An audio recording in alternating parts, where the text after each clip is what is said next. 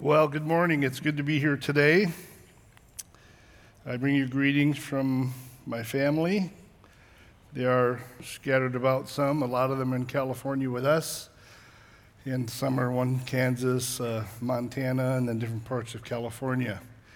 I do thank the Lord for lighthouses, for local churches that impact not only this part of the vineyard, but have a burden to impact the world as well. Known of Countryside years and years ago, I spoke here a couple of times, and just from a distance through students and classes and friends from our church even have moved here. Israel trips, a handful, and so it's a blessing to be in your midst. I'm excited to bring this lesson today from one of my favorite books of the Old Testament, obviously, because of both its importance and my dissertation, but this is focusing on something just part of that. I regard the book of Isaiah as one of those mountain peaks in the Old Testament that, like Deuteronomy, it just seems to move forward in a big way, our understanding of who God is and what he intends to do, both not for Israel alone, but for the world. So it has significance. And of course, in an hour or so, to be able to cover this, I assure you I'm not going to do all 66 chapters. I melt at the thought myself trying to do that. That's like, a minute a chapter.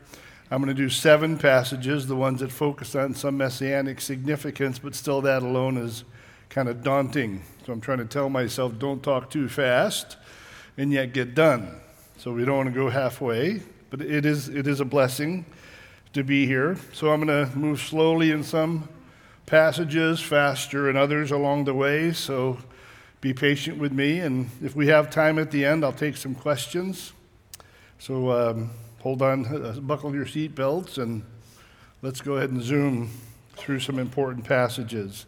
You have notes before you. I'm not going to, again, methodically go through everything in the notes, but I did have in there in that bold Isaiah a huge step forward. I do think, again, as I said, it's a mountain peak, and God is, through the prophet Isaiah, giving us a better picture of a number of things, a number of truths, including the Messiah. So I have the before Isaiah 1 to 39, Isaiah 46, kind of comparison there of aspects of the Messiah where we're told. I'm going to leave that for you to think through and drop down to where I have before Isaiah. I have 5 passages that just kind of set the stage for what we're going to talk about today. In Genesis 3:15, in the wake of Adam and Eve's fall into sin, you have the proto-evangelium, it's called, where the Lord pronounces not just bad news, his judgment on the serpent and on Eve and on Adam, but in that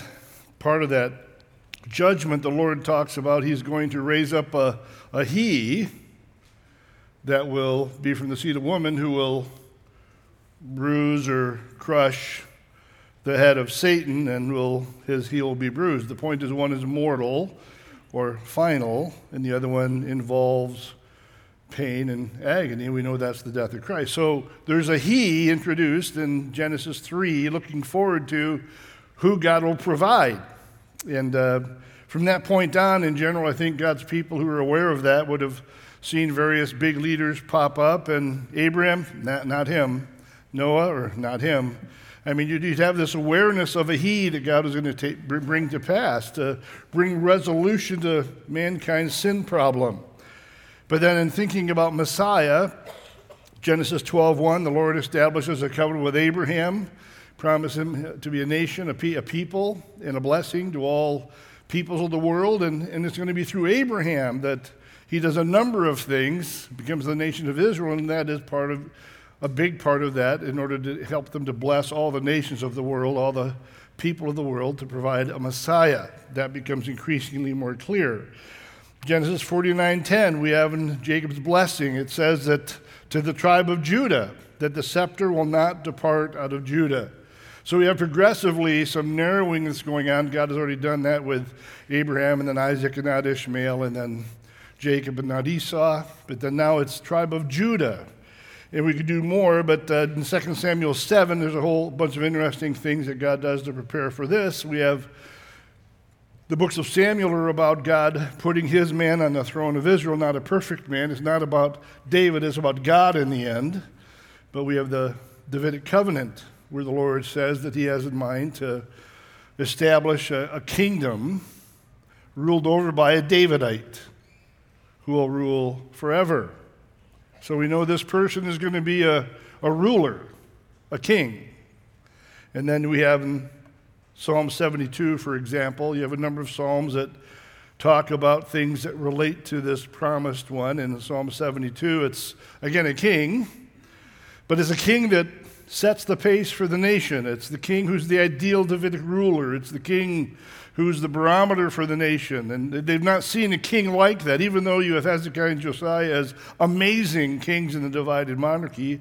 Of the 8 good kings, they're the 2 brightest lights. They had flaws. They weren't the promised Messiah.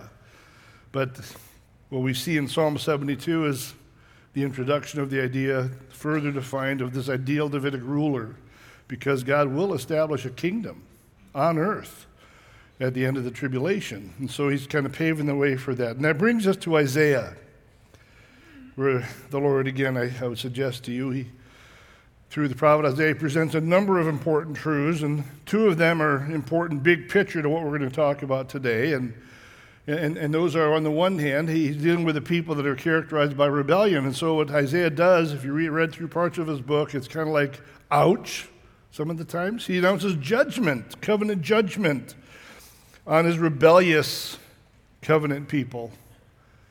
And just his little sidelight here, just remember as you think about that, those pronouncements of covenant judgment on God's people, that judgment is never the end of God's story for his people. He's made a promise to them in Genesis 12 and kind of reaffirmed in a unique way in Genesis 15, where that promise is unilateral. The when and to whom is up for grabs, but the whether or not is a done deal, because it's only God who's responsible for the fulfillment. And so he wants them to realize that even though you have pretty severe language, you have pretty catastrophic judgment that's happening here, that God has a plan for his people, even though there are times when it looks like it's off track or it looks like it's not happening. In God's timetable, it's not the judgment is not the end of the story. He's not throwing them off the cliff, turning away from them permanently. Knowing his mercy and his grace, we're going to see, even in the first 3 chapters we'll look at this morning, our great God has planned and promised to provide the promised Messiah, who will bring God's amazing plan for Israel and the world to pass, the next steps in his plan. And even in these unique Old Testament circumstances we're going to look at here, some in Isaiah, I want you to be encouraged that we can see a God who's faithful. He cares for his people. He's committed to doing what's just and right. It's encouraging because in our own walks in life and the tough chapters we live through, in the world around us that seems to be spinning out of control at times, God is on the throne. Politics, tragedies, persecution aren't the sum total of God's plan. And so we need to hang on to those truths, that God is faithful, cares for his people, always committed to doing what is right and best. The challenge for us is his timetable is not always the same as ours. So especially in chapters 7 to 11, the Lord demonstrates how his kingdom is enduring in contrast to the frail human kingdoms of the world. So in chapters 1 to 5, you have God brings through the prophet an indictment against the children of Israel, promising judgment on them for their penchant, for their consistent dedication to living a life of covenant treachery, hypocrisy, God plus, worshiping Yahweh plus, and other issues. And then chapter 6 is a fulcrum chapter, verses 7 to 12. I call it big K, little k, because in those chapters we see a big theme is that God's kingdom will be the one that survives. God's kingdom will be the one that becomes dominant. The little k is you have these other peoples around Israel who are part of God's tool for judgment, to bring them back to Him, to compel them to trust in Him. And so we have, even though God has covenant judgment He's going to bring against His chosen people, He has big plans for them. He will continue to accomplish amazing things in and through them. So we're going to look at these 7 chapters, 7, 9, 11, 35, 42, 49, and 53. We're going to start with chapter 7, verses 1 to 17, and there are a handful of things I added that aren't in your notes probably, but Roman numeral 1, it's God with us, near and far, and that's chapter 7, verses 1 through 17. So, as I said, just shortly before chapter 7 and chapter 5, the smoke rising from the pages section has been done. The announcement of what seems to be horribly bad news, that God's going to bring judgment on His people. But even in chapters 1 to 5, what do you have in chapters 2 and 4? You have good news.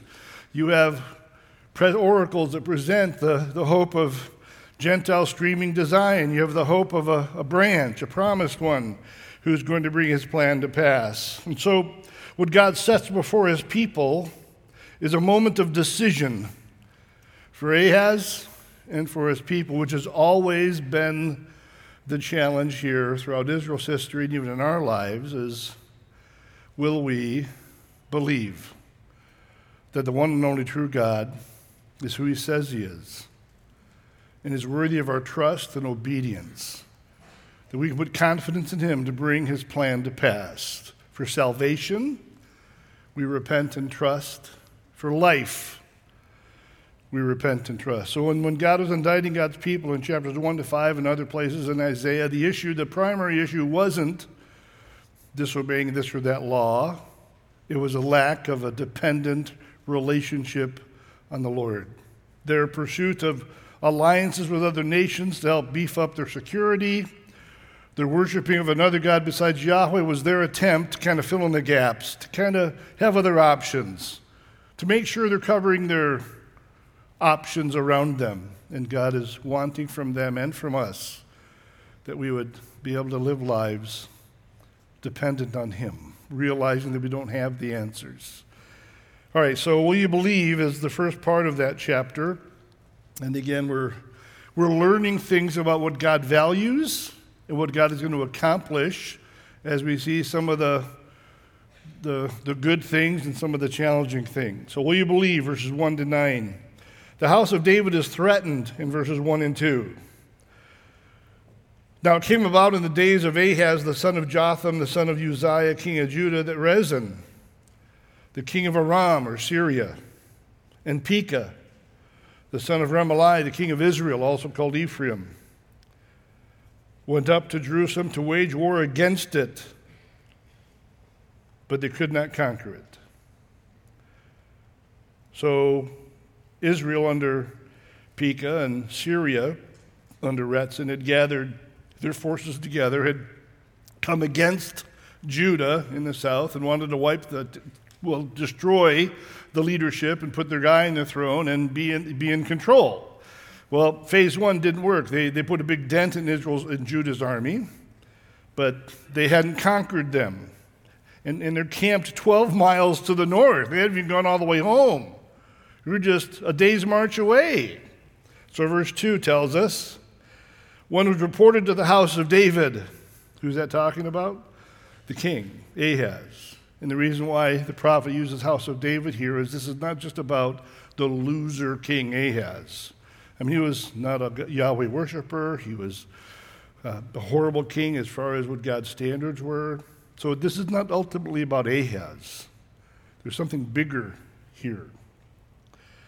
When it was reported to the house of David, Ahaz, the king, even the house of David refers to the dynasty of David, saying the Arameans have camped in Ephraim.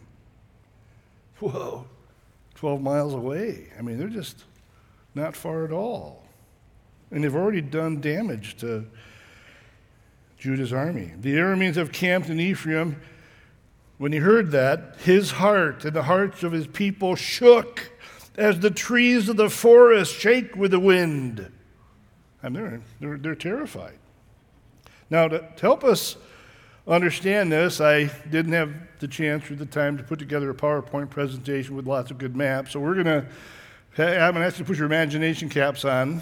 I don't know how well you know the geography of Israel and Syria and all of that. So let's just think about geography around here. Let's imagine we have Judah, and I know for Texans this is going to be hard for you to do.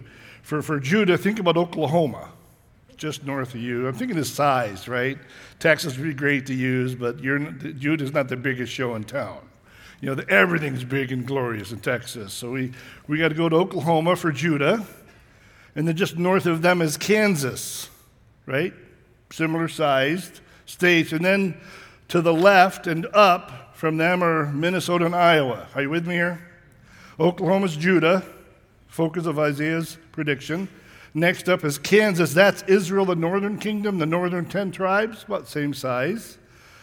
To the right and north is Syria, a little bigger, really powerful. Well, Kansas, in Minnesota, Iowa, Israel, and Syria bound themselves together in this campaign against Judah, Oklahoma. Probably happy that Oklahoma's getting beaten up, but no, so we got to set some of that aside, right? And then Assyria is going to be in the picture too, and they're like the northeastern section of the United States, powerful, influential, big, just not a smaller regional power, but a big power. Those are the major players here. We'll talk about Assyria in a minute. Are you with me here? So as we think about this, we have Retzin of Syria, Minnesota, Iowa, and Pekah of Israel, Kansas, have allied together against Judah, Oklahoma. And there's a reason, for some reason, Ahaz said, I'm not joining you guys. You're putting together a coalition. We know from other evidences that Assyria, a growing empire, wanted to gain control of what's called the Levant, this area of the world that is the eastern part of the Mediterranean. And the folks who live there don't want them because they're going to put them under the thumb of oppression. And so they want to gather together as many groups, like happened about 100 years before, where Phoenicia and Philistines and Syria and Israel and Judah all allied together in this battle against Assyria, and they kept them out of town. There was at least a draw, and they kept them out. So they're trying to do this again. But Ahaz is having none of it for some reason. We don't know exactly why. Seems to be maybe he's in bed with Assyria. He won't cooperate. So what's going on? They want to go get him, kill him, and put their guy on the throne, the son of Tabeel. We'll read about that later. And what's the big deal about that? Who cares? Ahaz is a loser, right? He's a bad king. Well, it represents the disruption of the line of David, the messianic line. So let's see how that goes. So the destructive plan of Ephraim and Samaria is verses 3 to 6. I want to labor this point only because how we interpret this passage in the end is connected to the historical, political context that the Bible gives us in this chapter. Verses 3 to 6. We have Isaiah with his son Sha'ar Yashuv. His name means a remnant will return. All these boys have some sign names, and that's kind of like a two-edged sword. A remnant will return. There will be survivors, but there will just be a remnant. So there's danger. Go out to meet Ahaz, you and your son Sha'ar Yashuv, at the end of the conduit of the upper pool, checking out some of the water sources before he expected a full-on frontal attack from Syria and Israel. And on the highway to the fuller's field at the southern end of the city of David, is part of it at least, and say to him, so Isaiah is coming to Ahaz, say, cool your jets, take a chill pill, take care and be calm, because his heart is shaking like the trees in the wind. Have no fear, and don't be faint-hearted because of these two stubs of smoldering firebrands. I mean, they're not even on fire. They're like sticks you've taken out of the fire, and they're kind of going out. Now, Ahaz would regard them quite differently from that description, on account of the fierce anger of Rezin and Aram, the son of Remaliah. Because, and here's the punchline here, verse 5, this is how he could not fear. Because Aram, with Ephraim and the son of Remaliah, has planned evil against you, saying, let us go up against Judah and terrorize it, make for ourselves a breach in its walls, and set up the new guy, the son of Tabil, as king in the midst of it. So the issue is ultimately not about Ahaz, but it's about the potential end of the Davidic line. So God gets involved. So we have Yahweh's unmistakable promise in verses 7 to 9. Thus says the Lord God. The Lord, the covenant-making, covenant-keeping God. It's really the Lord, the sovereign Lord. It shall not, this idea that their attempt to wipe out the Davidic line, it shall not stand, nor shall it come to pass. Kind of a double negative statement. Won't happen. For the head of Aram is Damascus, the head of Damascus is Rezin, and within 65 years, both of them are going to be no longer a people, shattered. End of verse 9, if you will not believe, you yourself surely shall not last. So the Lord, through Isaiah, comes to Ahaz, who is terrified, and he knows he's the one they're trying to get rid of, but it's not about him. It's about the Davidic line. And the Lord is saying, God speaking, it will not happen. So there's that first section, verses 1 to 9, where we have, will you believe? God's promise should have been like, yes, I'll trust that. But we'll see that's not the case. We have the sign of Emmanuel, verses 10 to 17. And the Lord has spoken again to Ahaz, obviously he had spoken to him before, saying, ask a sign for yourself from the Lord your God, a sign that would confirm that this would happen, to encourage him, something, and it could be as carte blanche. Make it as deep as Sheol or as high as heaven. Whatever you want to have as a sign, I'll bring it to pass, just to demonstrate that the God of all power is going to make all this happen. Well, what does Ahaz do? He refuses. Therefore, it says in verse 12, but Ahaz said, I will not ask, nor will I test the Lord. Kind of a pious, empty answer. From other indications, it seems that he'd already made his mind up. He's going to get help elsewhere. Assyria, Minnesota, Iowa. He's going to send them money to have them come and attack Syria and the northern kingdom, Israel, to get them off his back. He would rather turn to a pagan nation to give him relief rather than to trust the almighty, powerful, one and only God of the universe and Israel's God. Oswald, one commentator, wrote, when we cannot trust God, it suddenly makes good sense to trust our worst enemy. Or John Wesley wrote, if a man will not believe God, he will believe anything.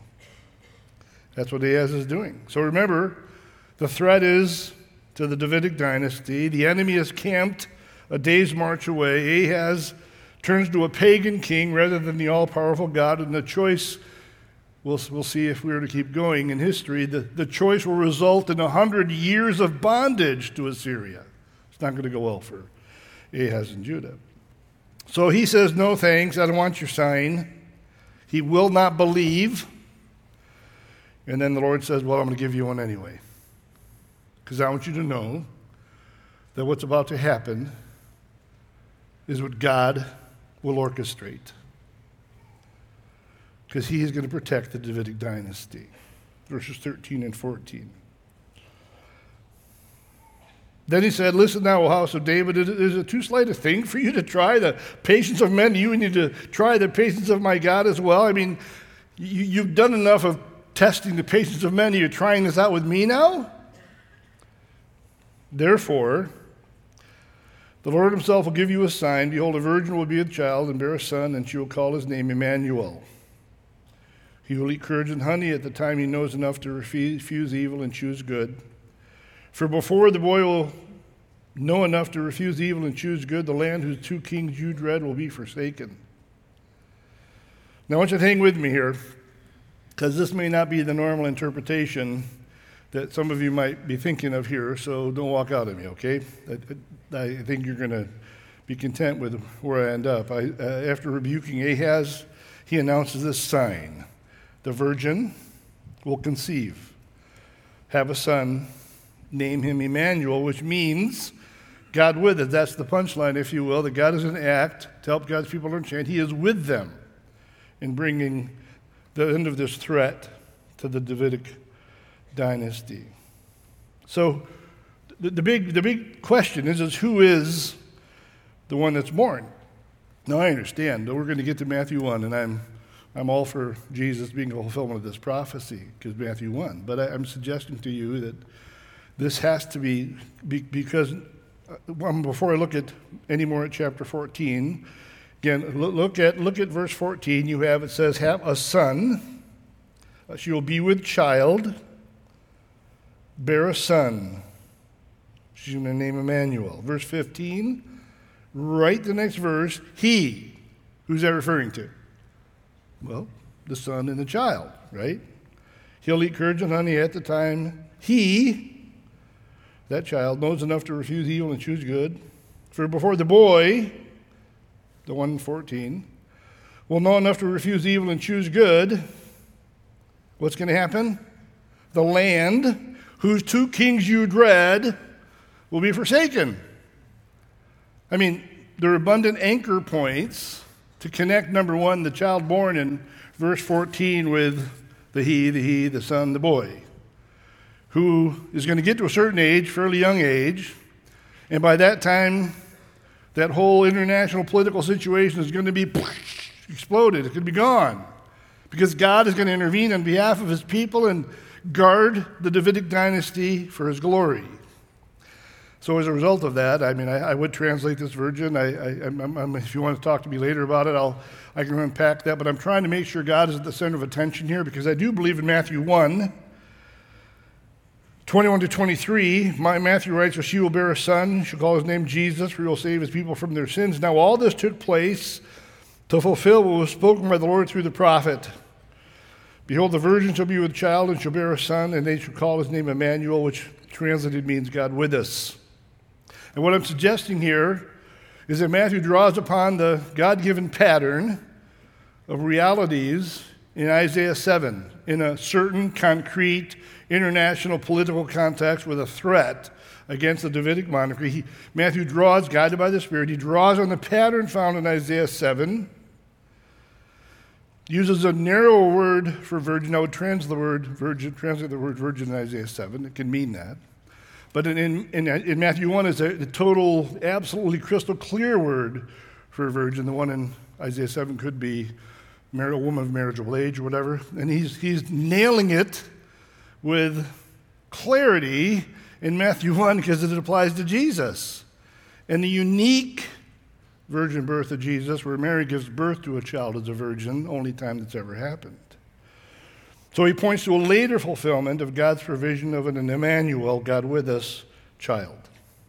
In the Davidic monarchy is not under threat at this point in time, but this is the culmination of God bringing the He in human flesh as part of the next step in his plan to bring his plan for the universe into completion.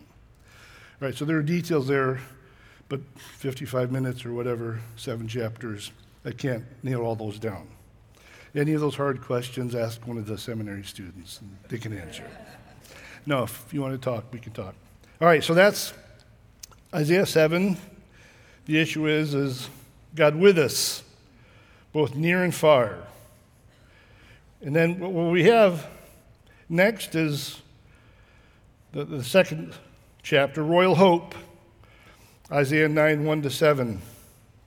Now, this passage describes a future day. It's also connected to, sorry, I don't want that.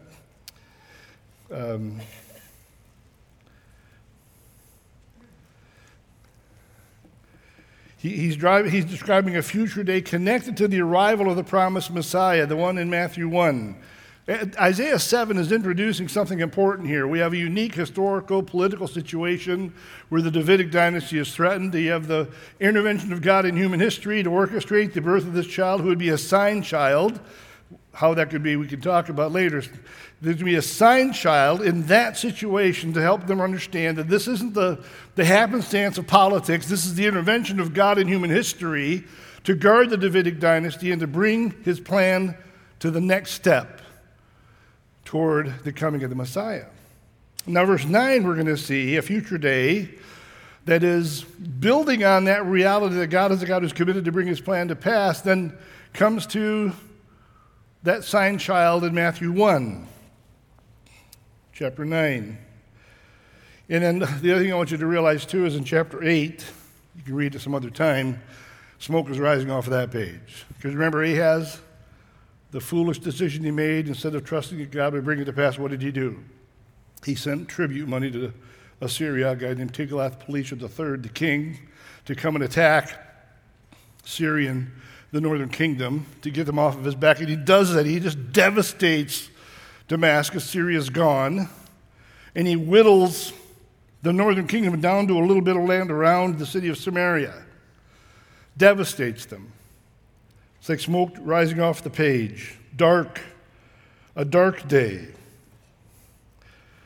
And the prophet here, as I said he would do, he contrasts the bad news of the consequence of Ahaz's decision, the judgment of God, with the good news of the passage here in chapter 9. At the end of chapter 8, he talks about some other things, but look at verse 1 of chapter 9. But there will be no more gloom for who was in anguish, pointing back to chapter 8 with the judgment that God brought on in the wake of his resolution to that that international situation. But there are consequences, because when Assyria came to relieve Ahaz's situation, Assyria took the opportunity to subjugate the southern kingdom for the next 100 years. So there will be no more gloom.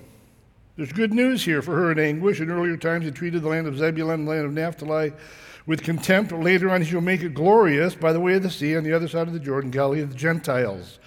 Verse 2, if you read the end of verse 8, it's darkness. That word is used for chapter 8. The judgment experienced from the Assyrians in the wake of what happened in chapter 7, darkness. But notice verse 2, the people who walk in darkness, thinking about the historical circumstance, but even bigger than that, hard-hearted, not wanting to depend on the Lord in general. The people, Galilee of the Gentiles, Zebulun, Naphtali, the ones who were crunched first in Israel by the Assyrians and by others after that. The people who walk in darkness will see a great light. So there's good news coming. Those who live in a dark land, the light will shine on them. You shall multiply the nation, you shall increase their gladness. They will be glad in your presence as with the gladness of harvest, as men rejoice when they divide the spoil. Now, let me just jump in here with that. There's more to say. You can jot down maybe Matthew 4:12-16. That is the passage that quotes from those very verses and sees them being fulfilled initially in the coming of Christ, in his first coming, where he's going to bring light to a dark place. But I also want you to notice, in your notes you have letter B. Letter A is light will come to those living in darkness. Letter B, God will defeat the nation's oppressor and end all war. So the promised Messiah will bring joy and prosperity, blessing. What I just had read to you were all these things that are used to characterize the blessing and the joy Pastor Tom talked about this morning that the Lord will bring. And so Oswald, a commentator, says this: instead of depopulation and dwindling away in chapter 7, the nation swells and grows in 49. Instead of the harvest being meager, it's abundant. Instead of being the spoil themselves, they'll divide the spoil. So he's talking about you shall multiply, you shall increase their gladness, they'll be glad in your presence, as with the gladness of harvest, as men rejoice when they divide the spoil. There's going to be excitement because of the work of God to bring light to his people. And even militarily, war will cease. You shall break the yoke of their burden and the staff on their shoulders, talking probably back to the Assyrian burden that the passage would have connoted, but in general, all of the oppressiveness of sin and rotten choices being scattered throughout the world through their hardness of heart. That'll break the yoke of their burden and the staff of on their shoulders. He refers to Gideon and his victory over Midian, the rod of their oppressor, as at the battle of Midian. And even the material of war will be burned. The boot of the booted warrior in the battle tumult, the cloak rolled in blood will be for the burning, fuel for the fire. He's saying the kind of day is coming, instead of oppression by Gentile nations, instead of all the agonies that go with that, there's a day coming when there's one who will bring peace, genuine, lasting peace. Verses 6 to 7, the ultimate and eternal peace will finally come with the righteous reign of the Messiah. So we have the great joy that is, and this is the greatest cause of joy. It isn't just all the things like harvest and no more oppressors. No, verses 6 and 7 is the greatest third category of causing joy, and that is the provision of the Messiah. For a child will be born to us, a son will be given to us. There will be a child born, Matthew 1. Jesus taking on human flesh, the God-man. But it doesn't stop at verse 6, where you're going to have a child born, the fulfillment, the consummation, if you will, of this promised son, this God with us. And the next step in God's plan to bring his plan for the world to pass by providing the Messiah. But then it jumps right ahead to the government will rest on his shoulders. He's going to rule. Remember all the stuff, scepter will not depart out of Judah, Davidic covenant. Psalm 72, we talked about this ideal Davidic king. God's plan is this Messiah will rule. He'll establish a kingdom over the earth for his glory. And then he gives us these names, and, just a sermon on Isaiah 9 is needed, but his name will be called Wonderful Counselor, Mighty God, Eternal Father, Prince of Peace. There'll be no end to the increase of his government or of peace on the throne of David and over his kingdom. So this Messiah will be an unparalleled king. Government will rest on his shoulders and anticipate the future rule of the Messiah. Wonderful Counselor, literally wonder of a counselor. The idea is this counselor is going to make whatever decision is needed, be the most capable leader anybody has ever known. Some really good leaders, but this one is a superb leader. He's Wonderful Counselor, the one who does amazing things. He's all-knowing and all-wise. Mighty God. He would possess all the power of God. Various passages I can't give you right now, but it talks about mighty God, this very expression referring to Yahweh. And in the New Testament, you find out that all these things that Yahweh did in the Old Testament were Jesus. Second person of the Trinity. God was in heaven kind of directing things, but Jesus is the one. And so we're learning here. And whether the folks in Isaiah's day had all comprehended all of this, I think that was a head scratcher. Because think about the apostles in the New Testament. When did they figure out the God-man thing? I mean, it takes a while, right? Think about us with the Trinity. Oh, I believe it with all my heart. Tell your kids about it. How does that work? I mean, you want to, right? The point is, we struggle with the Trinity in explaining it and understanding it fully because we have no analogy to compare it to. Same with the God-man. So I'm not saying there's a total comprehension. Yeah, this Messiah is going to be the God-man, but he was going to be the best of the best, unlike any ruler they've seen. All that God is and all that God does is at his disposal. The promised Son, who will be the ultimate ruler over the entire earth, will be enabled by God himself in a way that's unparalleled. Eternal Father, his rule here is going to be forever, unending. Everybody else died, but this one is going to last. Prince of Peace. He'll be a prince who brings peace, genuine, eternal, significant peace. And then the Messiah will reign over the entire world in perfect justice and righteousness, verse 7. There'll be no end to the increase of his government or peace on the throne of David or over his kingdom, to establish it, to uphold it with justice and righteousness from then on forevermore. The zeal of the Lord of hosts will accomplish this. Now, again, lots of things to say here, but when God gave the Mosaic law to his people, there are kind of two dimensions of the Mosaic law, horizontal dimension laws and vertical dimension laws. The ones that are vertical kind of govern sacrifice and consecration of priests and things more directly related to a person or the nation's relationship with God. The majority of the rules are horizontal dimension laws that are how do you deal with other people. And if you were to look at those horizontal dimension laws, there are two categories of virtues that come to the top through what those require. Here's one, kindness, compassion, and the other one, justice, righteousness, equity. Why am I telling you all of this? I'm not trying to fill time because I don't know what else to say. I want you to realize that when the Lord calls us, them, Israel in the Old Testament, us today to live according to his commandments and to listen to his prohibitions, he wants us to live in that way so we can put him on display. And those same truths are going to be the result of us obeying what God says and avoiding his prohibitions, because those are categories that are countercultural, radically different than the world around us. Kindness, compassion, dog-eat-dog world, a me-first world. Righteousness, equity, justice, defined by God, not politically, all the junk of the last few years. Social justice, distractions. Social justice defined biblically is totally right. My point is Jesus, in that ruling position, will do what has never happened yet.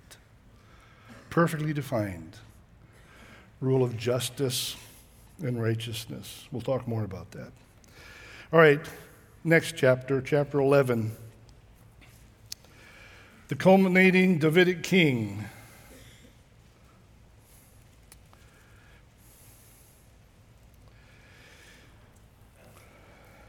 Will reign over the entire world, characterized by stability and peace. And once again, what do you think happened in chapter 10? Yeah, you got it. Remember big K, little k?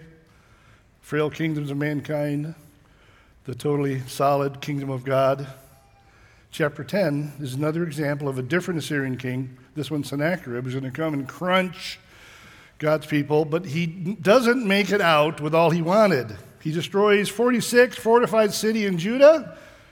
Lachish was the biggest one that he defeated. Comes to Jerusalem. And one morning, 185,000 soldiers didn't wake up. And he goes home with his tail between his legs. As far as I know, Assyrian history, this is the only campaign against the capital city of a foreign power that he didn't win. The only time. So there's good news in chapter 10, but there's bad news too. It's like a lawnmower in a forest. He chopped down a ton of trees. So chapter 11, verse 1, there's a stump of Jesse left. Then a shoot will spring forth from the stem. The word is stump. Think of all those trees just chopped down in Montana where my wife grew up, and I spent a lot of time. They call it a clear cut, where they'll just chop down every tree, and you just see a whole hillside of stumps. But out of one of those stumps, the devastation of conquest by Assyria, there's that sprout. There's that little tree coming out. His judgment of his people, totally appropriate, is not the end of God's story for his people. Do you think I'm trying to get you to remember that? Because all throughout life, we can be confident that God's going to bring his plan to pass. So we have chapter 10 there, and what God did against Sennacherib was divine deliverance for his glory. Through the stump of Jesse, the Lord will bring forth a messianic king of David, that a shoot will spring from the stump of Jesse, and a branch from his roots will bear fruit. There's going to be a shoot, there's going to be a branch, and there's going to be fruit. That branch will be empowered and equipped by the Holy Spirit.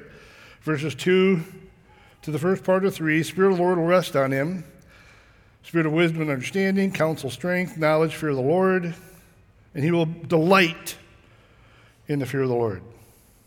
You can't go down this road far, but throughout the Old Testament, there's the giving of the Spirit on theocratic rulers. Moses, Joshua, the judges, kings. Jesus, when he's baptized, the Spirit comes in him. I think that's the same kind of anointing to enable leaders to rule in ways they couldn't on their own. But the point is here that he'll be Spirit-enabled. He'll delight in the fear of the Lord. He'll follow God's guidelines, and his character will be his guide. He'll be perfect. And then he's going to rule. What about his rule?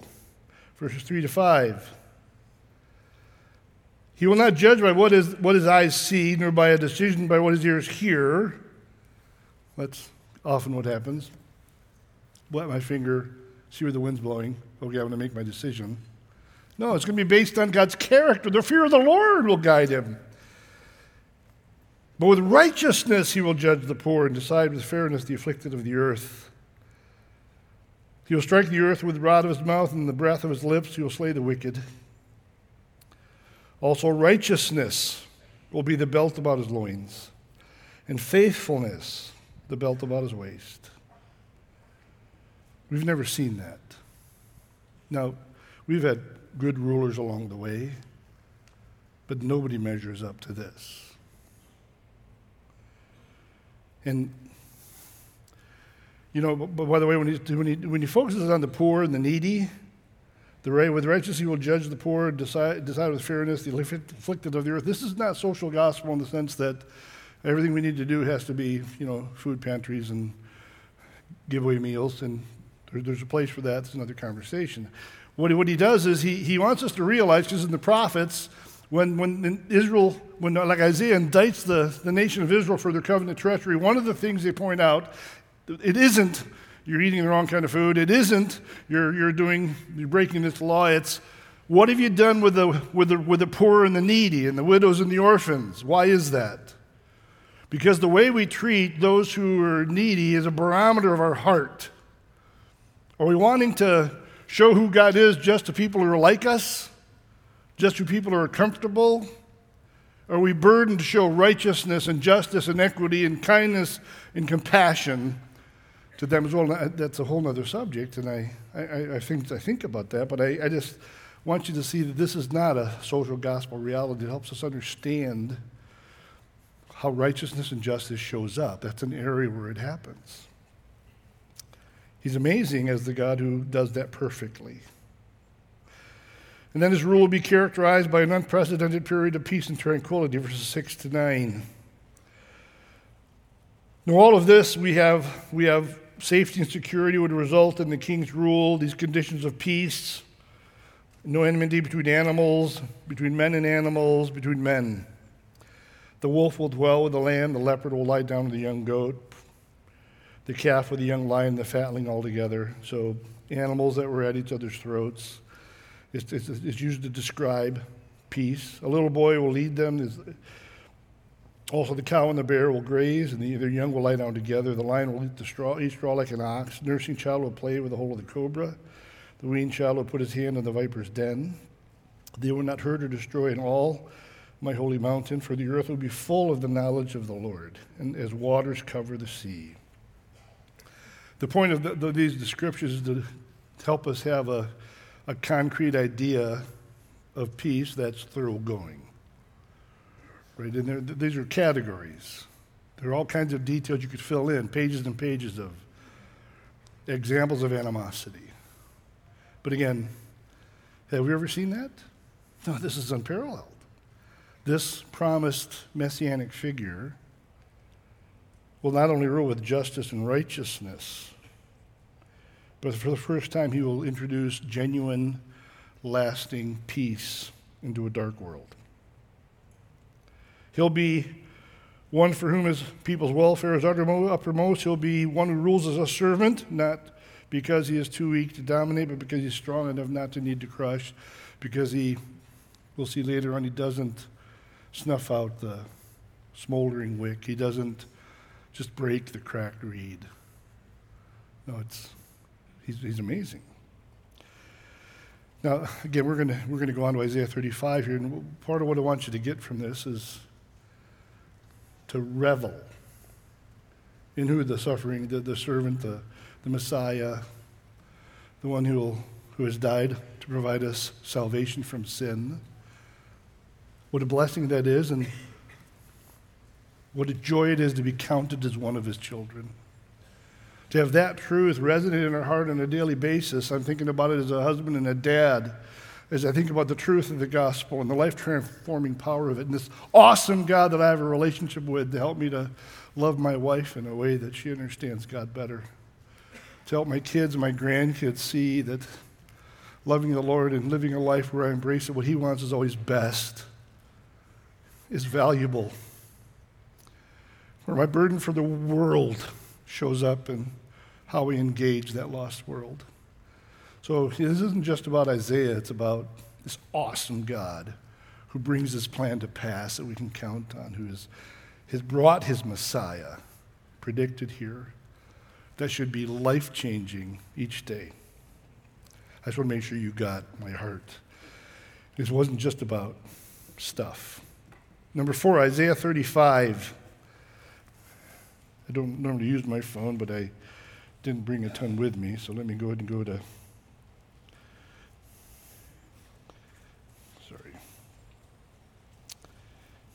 Isaiah 35.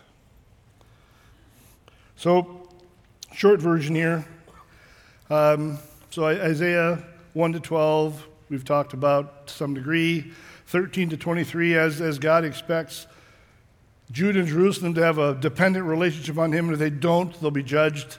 He applies the same measuring rod to all the nations of the earth, and 13 to 23 goes through a number of Gentile nations who he's going to judge because they too don't have a dependence on him. And then you have 24 to 27, a unique called the Little Apocalypse. It's kind of like a big picture description with, boom, bang, and, stuff in heaven happening where God wins. It's very, very gripping and convincing. And then in 28 to 35, the Lord returns to remind God's people, this is his covenant nation who have a penchant to disobey him, to commit covenant treachery, where he in his chapters, he brings again the promise of covenant judgment and hard issues that they're manifesting. But at the end of that section is a unique 2 chapters, 34 and 35, that look forward to, I would say, an eschatological period. Chapter 34 is picturing an oasis turning into a desert, wilderness, sand, no water, horrible place to be. That's, I would liken to the tribulation. 35, the desert turned to an oasis, millennium, where the anointed one, the Messiah, will be. And what I want you to see is, and I give some of that here in the notes, a striking contrast between oasis to desert, then desert to oasis. And then I have some things in the notes here. I want you to turn to that box where I have 35, 4, and 6. The prophet uses 4 word pictures to depict the glories and the blessings of this future time of salvation. Are you with me? I asked that question. 2 of you said yes. I'm thankful. I tell my students with yes/no questions from a teacher, just that highly energy demanding nodding of your head is helpful. Are you with me?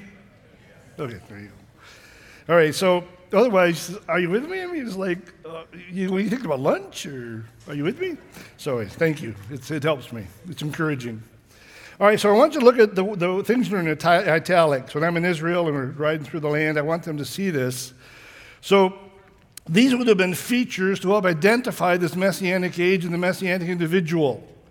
So who does this make you think of? Then the eyes of the blind will be opened, the ears of the deaf will be unstopped, the lame will leap like a deer, and the tongue of the mute will shout for joy. Jesus? Right?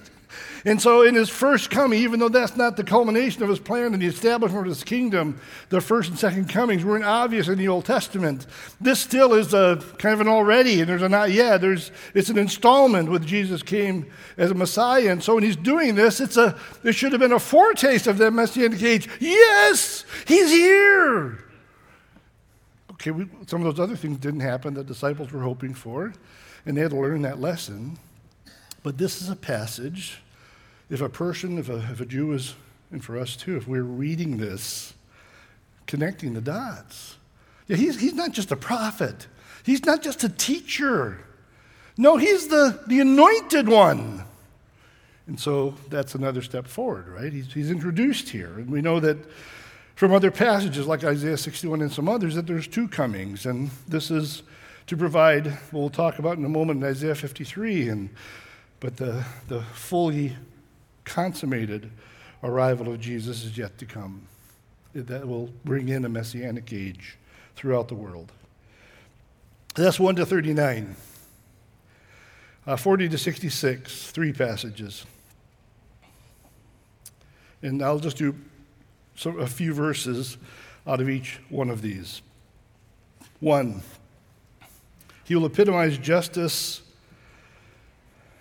and compassion. We talked about the Mosaic Law, those horizontal dimension laws, that how do you deal with other people? What are the two sets of truths that kind of rise to the top if you boiled them? And these would be the cream that comes to the top. It's kindness and compassion. It's justice, equity, righteousness. And those are those aspects of God's character that you can live out in a way that is radically different than the world around us. That's called light in a dark world. Don't be conformed to the ways of this world. It's to live not with the American dream, but by God's agenda. All right, so here's in verses 2 to 4 in Isaiah 42. I'm going to read, he will epitomize justice and compassion. He will not cry out or shout, make his voice heard in the streets. It's not about him. It isn't ostentatious. Now, obviously, he's going to draw attention as the Messiah, but you've been around people like that once in a while who their first words aren't who I am, what I do. It's all about me. They're servants. They're kind. But this is in spades, if you will. And look at this kindness, this compassion. You will not break a bruised reed. And these are pictures to communicate something. You have a reed that's cracked, and it would be easy just to pop the thing. It's a hunk of junk anyway. Just break it. Well, no, this is value. He doesn't break a bruised or cracked reed to be weakened. He doesn't put out a smoldering wick. There's that wick that's kind of just flickering out and the smoke is starting to come above it. That doesn't mean you can't put out a smoldering wick and you can't break a cracked stick. That's not the point. These are pictures to describe the Lord dealing with afflicted people, broken, cracked, challenged. He kind of pushes the flame to life. He tries to help strengthen the cracked reed. He's kindness and compassion. He will faithfully bring justice. He will not grow weak or discouraged until he has established justice on earth. The islands, the extremities of the world will wait for his instruction. Again, you can look back at Isaiah, Psalm 72 sometime. It's that ideal Davidic ruler, and it's the same thing. He's the paragon of rulers. And again, when you think about the kings of Israel, and that's again one of those things where, not him, not him. Jesus fills all of those spots. Justice and compassion. And then the second point, Isaiah 49, He'll bring light to Israel and the world. In Isaiah 49, you have the prophet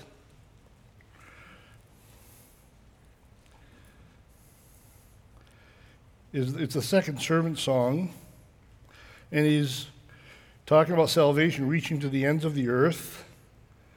And he sees this servant figure been called by the Lord, hidden for a time.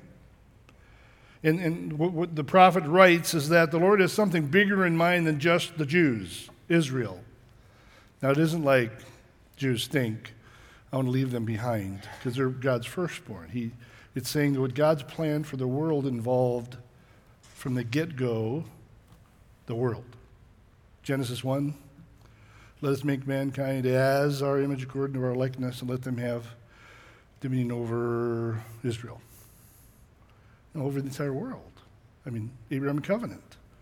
And you, all the families of the Grisantis, will be blessed. No, it's the world. So God is always interested in the world.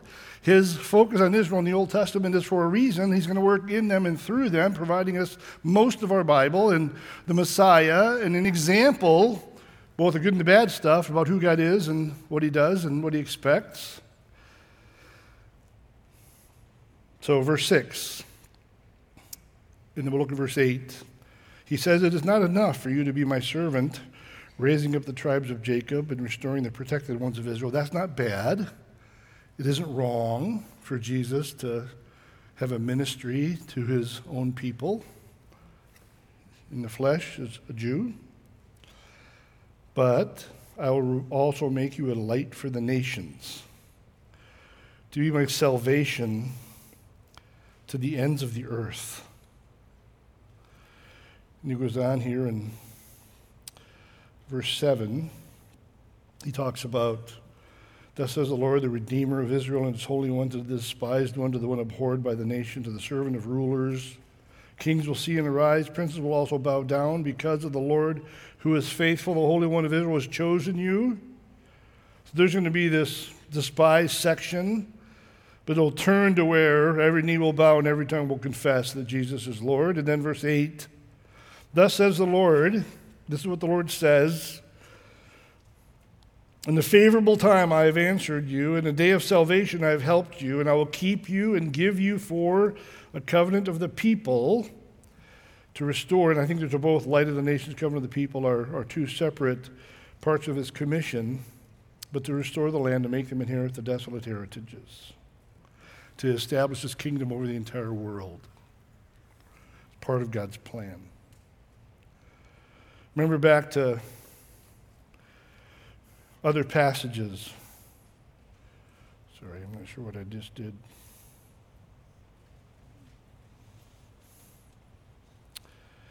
Other passages in the Old Testament that have paved the way for this. And all those the bad news stories where God brings judgment against his people. It's not the end of a story. It's a means to an end. It's an attempt by God to squeeze his people, to help them understand the emptiness, the dust and ashes of their chosen way, to help them remember that eternal truth is always best. What's eternal is always ultimate. It should be always ultimate in their lives, for Israel too. And so, knowing that, repeatedly presented, that a compassionate, loving God who cares for his people, who wants to bring glory to himself through them, whether that happened in the Old Testament doesn't mean it isn't part of God's value system. Just to make sure we realize when we see all the bad news, it's like, let's not toss Old Testament to the garbage can, because we learn a ton about who God is and what he wants. So we're not rejoicing in the failures of a nation of Israel that was composed of mostly unbelievers. There was a remnant, always a remnant. But we see in Isaiah 49 what the Lord is heading to. Again, we're seeing what's important to him. He has this servant who is despised by many, who will be a light for the nations, to be my salvation to the ends of the earth. I will keep you, he says, I will appoint you to be a covenant for the people, to restore the land, to make them possess the desolate inheritances. So we're seeing this theme return to again, that God will establish his rule over the world through this promised one. It'll impact all of those that are believers at the end of the tribulation, and then millennium goes forward. Let's go on to Isaiah 53. And you know, when you think about, starting Isaiah 52, verse 12 through 53, 13 through 53:12. It's one of the servant songs, and it's the one that in many ways we spend the most time on. You have a servant. In light of Isaiah 53, we talk about the suffering servant. Before this, he's been a servant figure who is selected by God. He's enabled by the Spirit. He's prepared for the task. He is commissioned to impact his chosen people, to bring them to salvation, to be a light to the nations. And this is a tough one. Where the prophet in verse 1, who has believed our message, and to whom has the arm of the Lord been revealed? So for he is all referring to the servant. He grew up before him like a tender shoot, like a root out of a parched ground, no stately form or majesty, that we should look upon him. No appearance that we should be attracted to him. It's not about him. It isn't that he was a hunk or he was just handsome or whatever. He's a God-chosen one. He was despised and forsaken of men. A man of sorrows and acquainted with grief. And like one from whom men hide their face, he was despised, and we did not esteem him.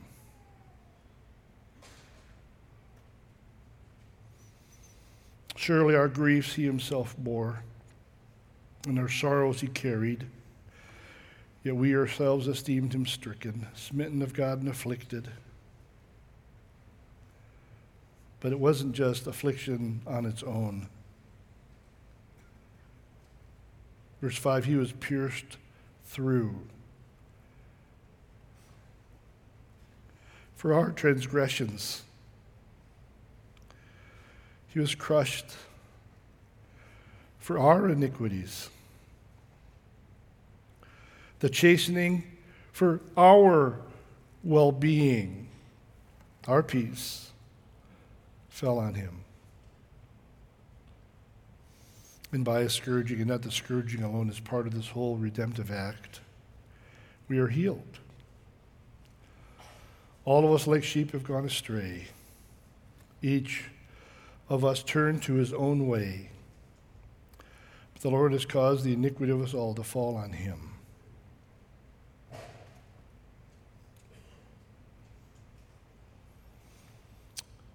He was oppressed and he was afflicted, yet he did not open his mouth.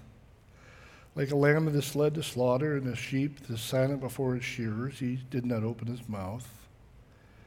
By oppression and judgment he was taken away, and for his generation who considered that he was cut off from the land of the living, for the transgression of my people, to whom was the stroke due. It was they're the ones that should have died, like us, assigned in the grave with the wicked men. No deceit in his mouth. But the Lord was pleased to crush him, putting him to grief.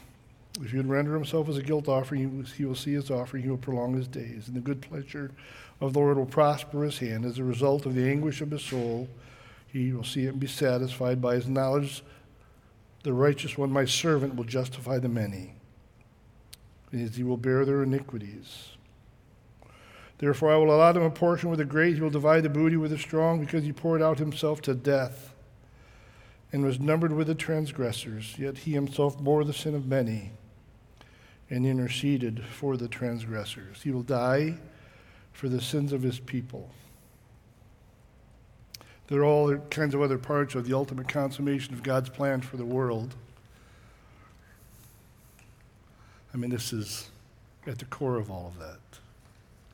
It's before some of those consummation events happen in an established kingdom on earth. Remember back to Genesis 3, in the wake of Adam and Eve's sin and the curse on the participants, and the Lord talked about not just pain in childbirth for the woman and other things, but she would have a seed. And that seed would one day come. He would crush the head of the serpent, his heel would be crushed. He would bring resolution to the sin problem introduced there in Genesis 3 through Adam and Eve's sin. And this is as painful as it is to think about my sin, borne by him, without guilt. I'm pumped, right? Hope you are too. This is just grounds for unending rejoicing, because Isaiah 53 is connecting the promised ruler as the culmination of God's plan for the world with the resolution of the biggest need ever, humanity's sin problem. And so when we think about things here in Isaiah 53, I'll pray at the end, but don't let the busyness of life and the challenges of life, just the hard things of life at times, get your eyes off of this truth.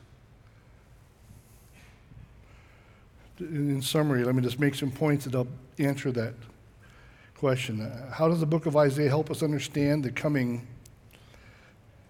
of the promised one, the Messiah, and life? Well, Isaiah 7, Matthew 1, in the time of trouble, God is with us. God intervenes in human history to make sure his plan comes to pass. There is no enemy that wins in the ultimate sense. He's a God who's faithful, brings his plan to his end, even when, whether it's politics or world affairs, seem to appear like the world's just out of control. No. Even though we don't have all the answers to the why questions, we can be encouraged that there's a God who's in control. God is with us. Matthew 9, a son is born, and the promised king will rule perfectly. And that's going to happen. He's been born, and he will rule in the millennium. Isaiah 11, the promised Messiah will bring perfect peace to earth. We look forward to that. Isaiah 35, the Messiah's conduct matches Isaiah's description of the promised one. It just is so encouraging to remind ourselves of that when we read about Jesus' ministry on earth. Yes, the promised Messiah is there. He's here, introduced. More to come. Isaiah 42 and 49, the promised servant Messiah will show us perfect justice and righteousness. And then Isaiah 53, this promised servant Messiah will do what the Bible looked forward to since Genesis 3, provide the possibility of an eternal resolution for our sin problem. I hope you're encouraged by that. When we think about our God's greatness and what he's done on our behalf, and I got to stop, that truth should help us walk out that door, love our brothers and sisters in Christ, husbands, wives, our kids, a lost world around us, live as bright lights in a needy place, pursue righteousness and humility and dependence. May God help us to do that. I'll pray. Father, I'm just feel dwarfed and humbled before this testimony of who you are and what you do, and through the amazing character of the promised Messiah. Thank you for what he's done in my life and the brothers and sisters in Christ around me. I pray you'd help us to keep our eyes on who you are and what you do, to be reminded that you are the faithful, loving, caring God who brings his plan to pass. You are totally reliable, and you provide the strength we need.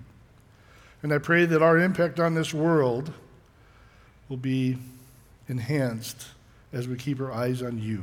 Remind ourselves of truths like this, because we don't have what it takes on our own to live the kind of a life you set before us. So I do pray by your Spirit that you would help us to be and do so much more than we could be and do on our own. We'll trust you for that in Jesus' name. Amen.